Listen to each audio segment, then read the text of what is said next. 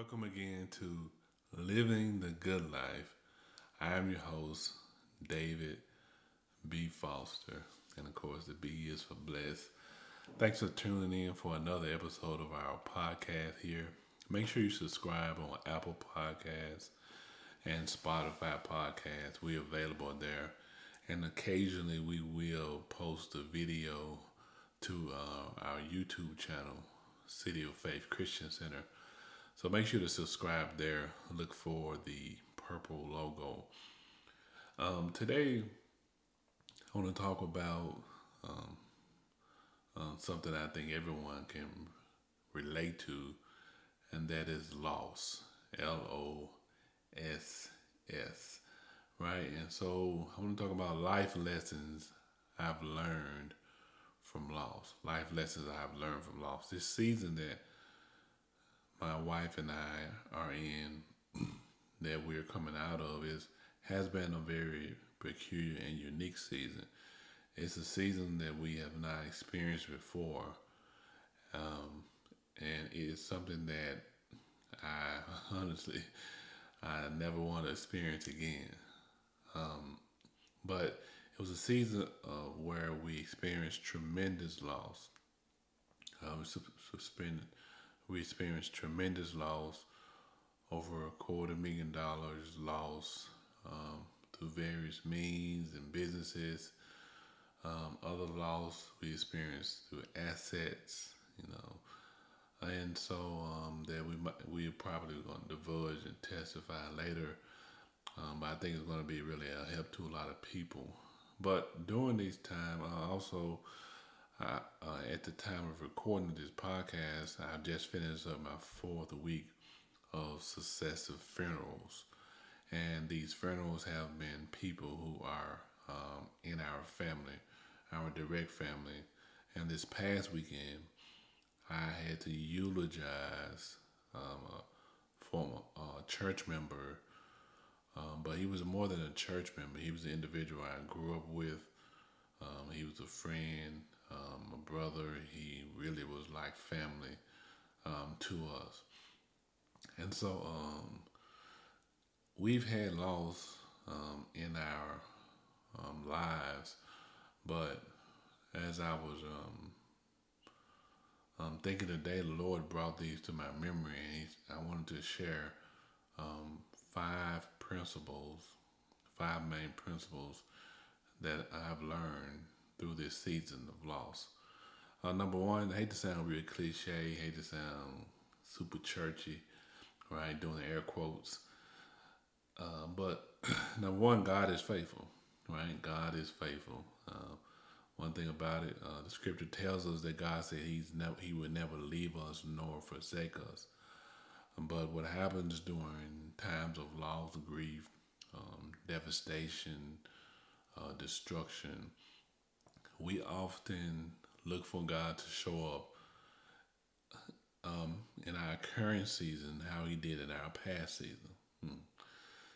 And that can cause us to miss God, right? And what I mean by miss God, God doesn't leave us, but we may miss how God is moving in that season, and that will relate directly to us on how we should move out of that season, right? And these lessons here, number one, being God is faithful, has helped us to move out of this season of loss. Because the enemy would like nothing more but for you to stay there. He would like nothing more for you to have a pity party. He would like nothing more for you to go into a state of depression and go into a state of worry, fear, and a place where you may want to even give up. Now, depression is not something that's necessarily demonic or something that's associated with sin.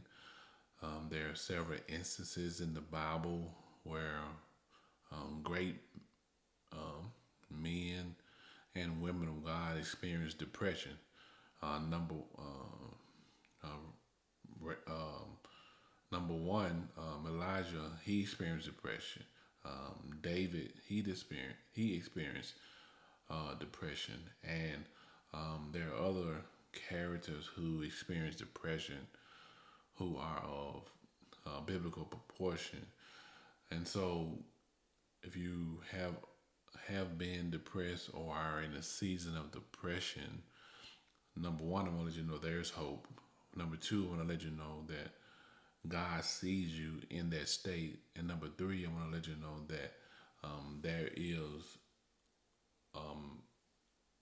nothing for you to feel bad about to yourself where you are down, because what that's going to do is going to cause you to enter back in or to recycle into that same state of depression. So, number one, remember, God is faithful. God is faithful, right? All right. Number two, this is a saying that two of my closest friends would say often. My wife, you may hear her saying this too, that people are going to be people. Now, that may seem like a very simple statement, but that's one of the most profound statements you can have, especially as you begin to mature, grow, as you begin to age, as you begin to navigate into different seasons of your life. Remember, people are going to be people, right? Let me try to expound on that. What that means is that people or individuals are going to act in a certain manner, especially given certain circumstances and certain environments that they may be placed in.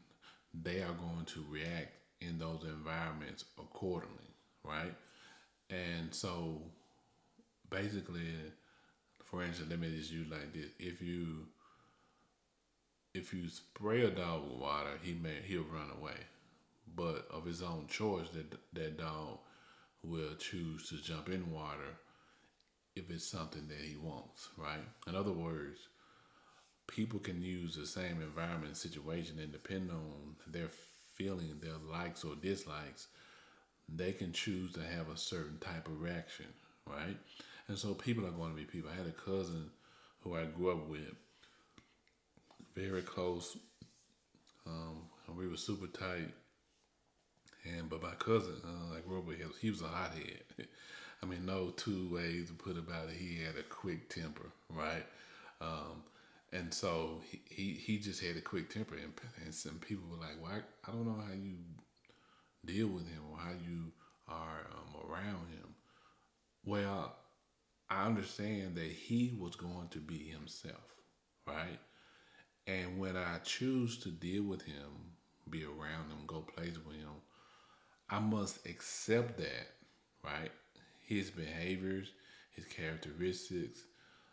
I must accept that, his personality, because when I'm around him, that's who he's going to be.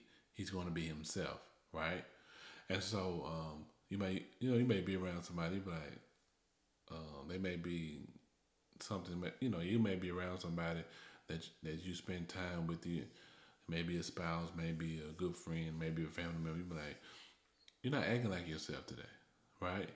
And so that, or those times, are when they act out of character. Now, that's not always a bad thing. Sometimes a person can be thinking, or maybe had a bad day at work, or something may have happened, and they can, not be jovial, or not be happy or comedic like their normal self would be. So it's not always a negative thing, but I'm trying to convey that basically they're not acting like themselves, but you expected them to act a certain way, and a lot of times it's unconscious, and that's good. It's only when they don't act like that you notice how they really do act. Don't let that go over your head. It's only when they don't act like they normally act, that's when you notice that they're not acting like they normally do, right? And so people are going to be people, right? One time, this particular cousin, he was out and about, and this was years ago. He was in a club, and another friend of mine was head of security at this club, and he called me. He was like, "Man, you need to I call your cousin, man. Can you talk to him, calm him down? Something had happened, man, and he was on it, man. On one. He was like, and the security guy, he was trying to intervene because the other security guy didn't know him, and so he didn't want a bad situation to happen. And so I told him, I was like, "What you want me to do?" He's just being himself, and that's just the reality of it all. That's who he is, you know. And so, fortunately, nothing happened, transpired. But, people are going to be people.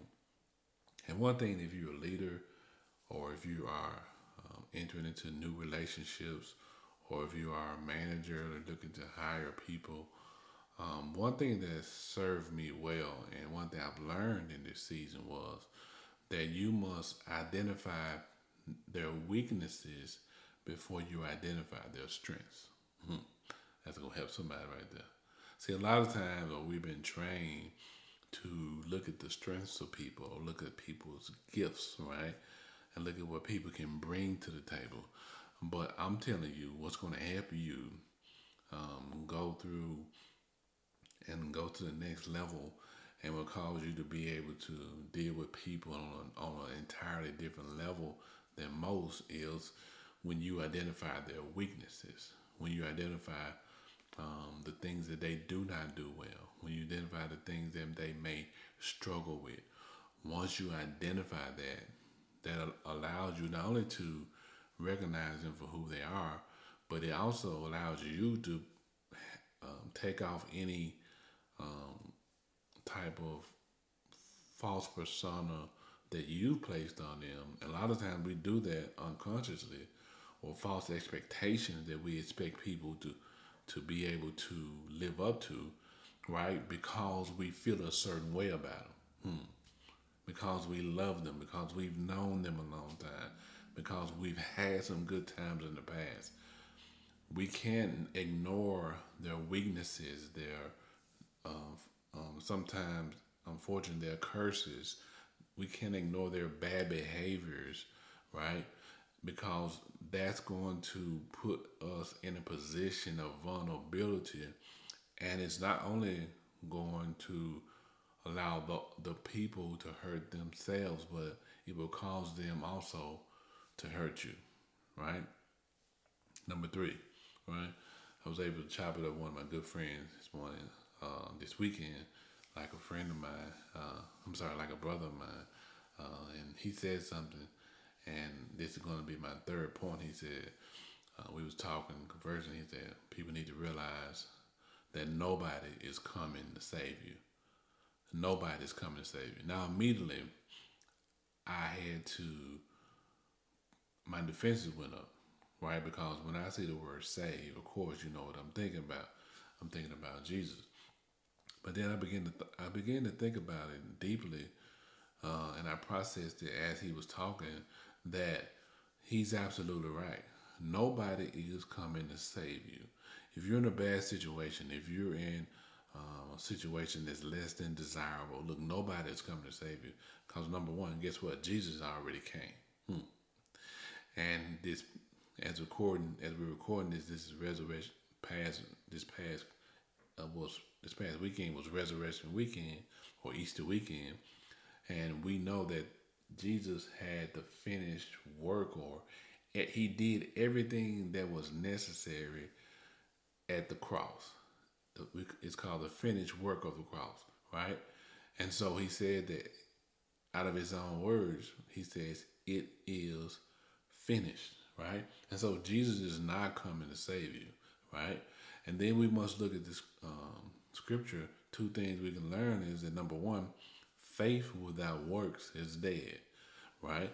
And so if you're expecting somebody to save you because you have all this faith, you have this belief, you have this trust in God, no, you need to put some works with your faith, right? Or you need to actually work your faith, right?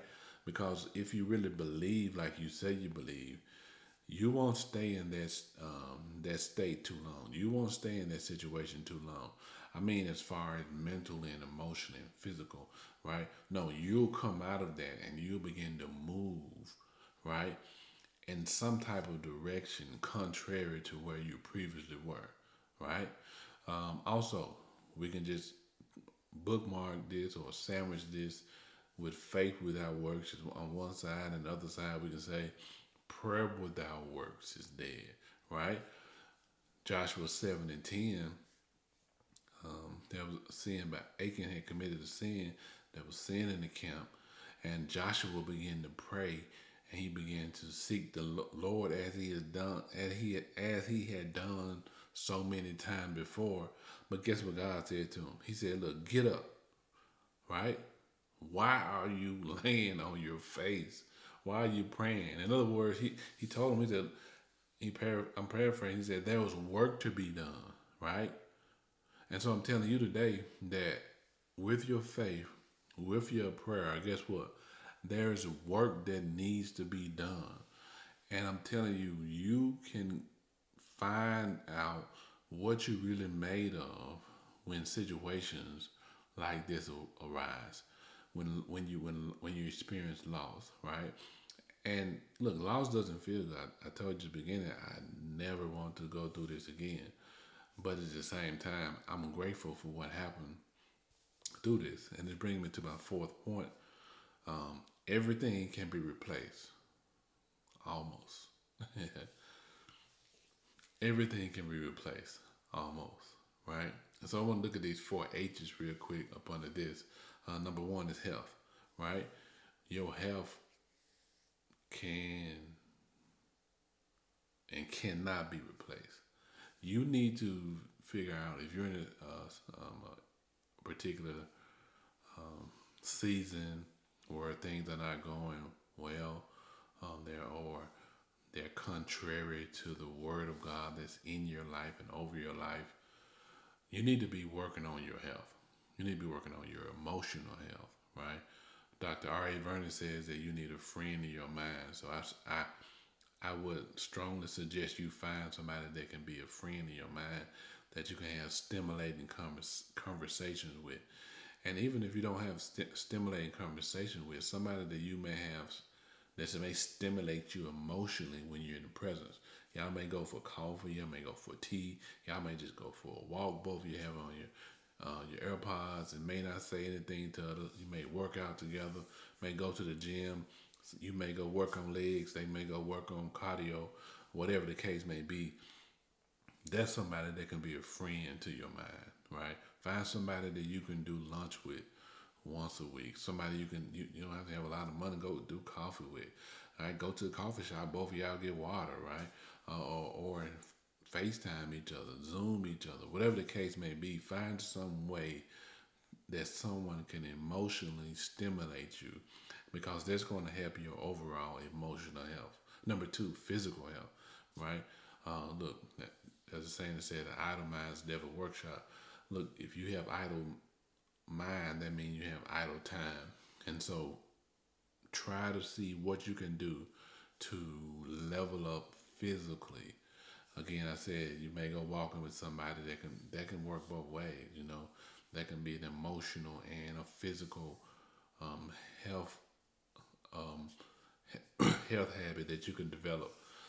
But it's important that you do that because if you lose your emotional and your physical health, although it can be restored and it can be built back up, it's going to be that much more difficult depending on how far it declines, right? And up under this health, lastly, your spiritual health is important.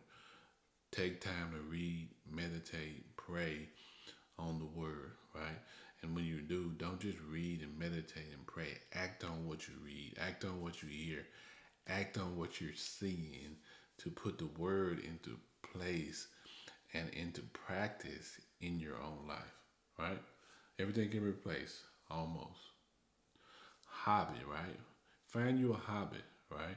You can find a hobby that can help you to heal emotionally or physically from loss, right? It's important that you do that. Perhaps you may want to go golf, maybe you want to start reading, maybe exercise can be a hobby for you. Maybe you're in good shape and you just maybe want to exercise here and there. So it's important that you do that.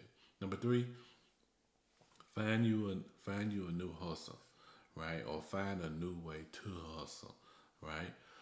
It's important that you do this because that's going to allow you to be productive. That's going to allow you to produce something. And when you come out of that season, you're going to feel so much better about what you've done rather than what you've not done, right? You may only do one thing when you're down and out, but guess what? You'll be able to look at one thing and say, "Look, when I was at my lowest state, when I was at my in my worst condition, look at what I accomplished." Right, and that's what happened to me during this time. I guess I would say it's been probably the last 6 or 7 months, maybe 8, that we've been going through this. I was able to accomplish so much, right? I wrote 3 books, right? I wrote 3 books front to back, completely done, edited. They're completed. I was able to do that. I created 4 online courses, right? I researched how to do a course. I took a class, a 6 week class on how to create an online course, and out of that I created 4 of my own courses, right? My wife and I, we launched a new business, right? You've been hearing more about that soon. Um, we created an infrastructure for one of our existing businesses that would allow us to triple and maybe quadruple the income of that business. And last but not least, um, you listening to one of my greatest endeavors. I launched a new podcast, right? These are things that I worked at. And when I came out of this season, which like this month is like we really just maybe this week coming out of this season, last 2 weeks, I would say honestly that we coming out of this season. I was able to look at that and people ask me, what you been up to this, and it really didn't dawn on me, but I just knew that there was something in me and I had to get it out. And I was so glad I did because then I was able to look back at what I've done and say, wow, look at what I did in that time period. And so I know now that the sky's the limit and there's nothing I can't do. Right? Last one under everything can replace almost harvest. Right? Harvest. Harvest during this season. Right? Harvest relationships, harvest friendships, harvest um, positive energy, harvest kind words, things that put you in a good mood, things that bring a spiritual or emotional euphoria. Harvest those things, right? Also, make sure, look, you never stop giving, right? Um, Never stop giving money if that's possible. If when there's some money to be given, give. One of the things that are non-negotiable in our house that we're gonna tithe no matter what. If we get $1 in, guess what? We're gonna give a dime. And some people may like, man, yeah, no. See, Abraham gave tithes of all, right? Abraham, he didn't give tithes of some. He didn't give tithes when it was convenient. No, Abraham gave tithes of all. And because Abraham was willing to give God anything in return, God gave him everything. So never stop giving, never stop sowing, no matter how hard that season is. Last point number 5, is forgive and forget. Forgive and forget. The one thing I've heard when I was growing up, um, I'm a preacher by the name of Elder Sidney Brown, a former pastor's father. He's always said Paul kept short accounts with God, right? Paul kept short accounts with God. And as I grew and got older, I when I was younger, I really didn't know what it meant. But as I got older, I understood what it meant, right? In other words, Paul, he continued to present himself to God, and he continued to renew his mind, and he would ask for forgiveness with God. That's important, right? That you keep short accounts with God. Why? Because the devil will try to skew your perspective on who you are in God when you're going through situations. He would try to tell you that you've done this and what you're going through is because of this, right? And so it's just good, just to repent of anything or that you've said, done, right? Or that you may have thought. Repent of that, and that way you can throw that care onto God. The Bible says, cast your cares on God. It's like, God, look, I repented, so I cast all my cares on you. I've admitted where I've been wrong, and where I fell short, and where I could have did this different. So, but I'm not going to continue to rehearse this every day, because that'll lead you into a bad emotional state, like I was talking about, and that can also lead you into a place of depression, right? Also, remember this: you have to forgive and forget.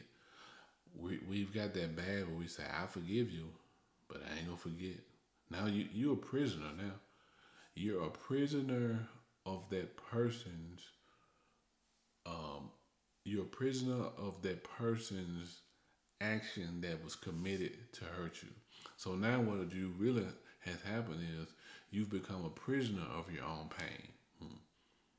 But you're not supposed to be a prisoner of your pain. No, you're supposed to um, allow Jesus to take on all of your infirmities, and he will bear those. As a matter of fact, not he will. He did bear those on the cross, right? He was wounded for our transgression. He was bruised for our iniquity. By the chastisement of our peace was upon him. And when you carry that, that's good, Holy Ghost.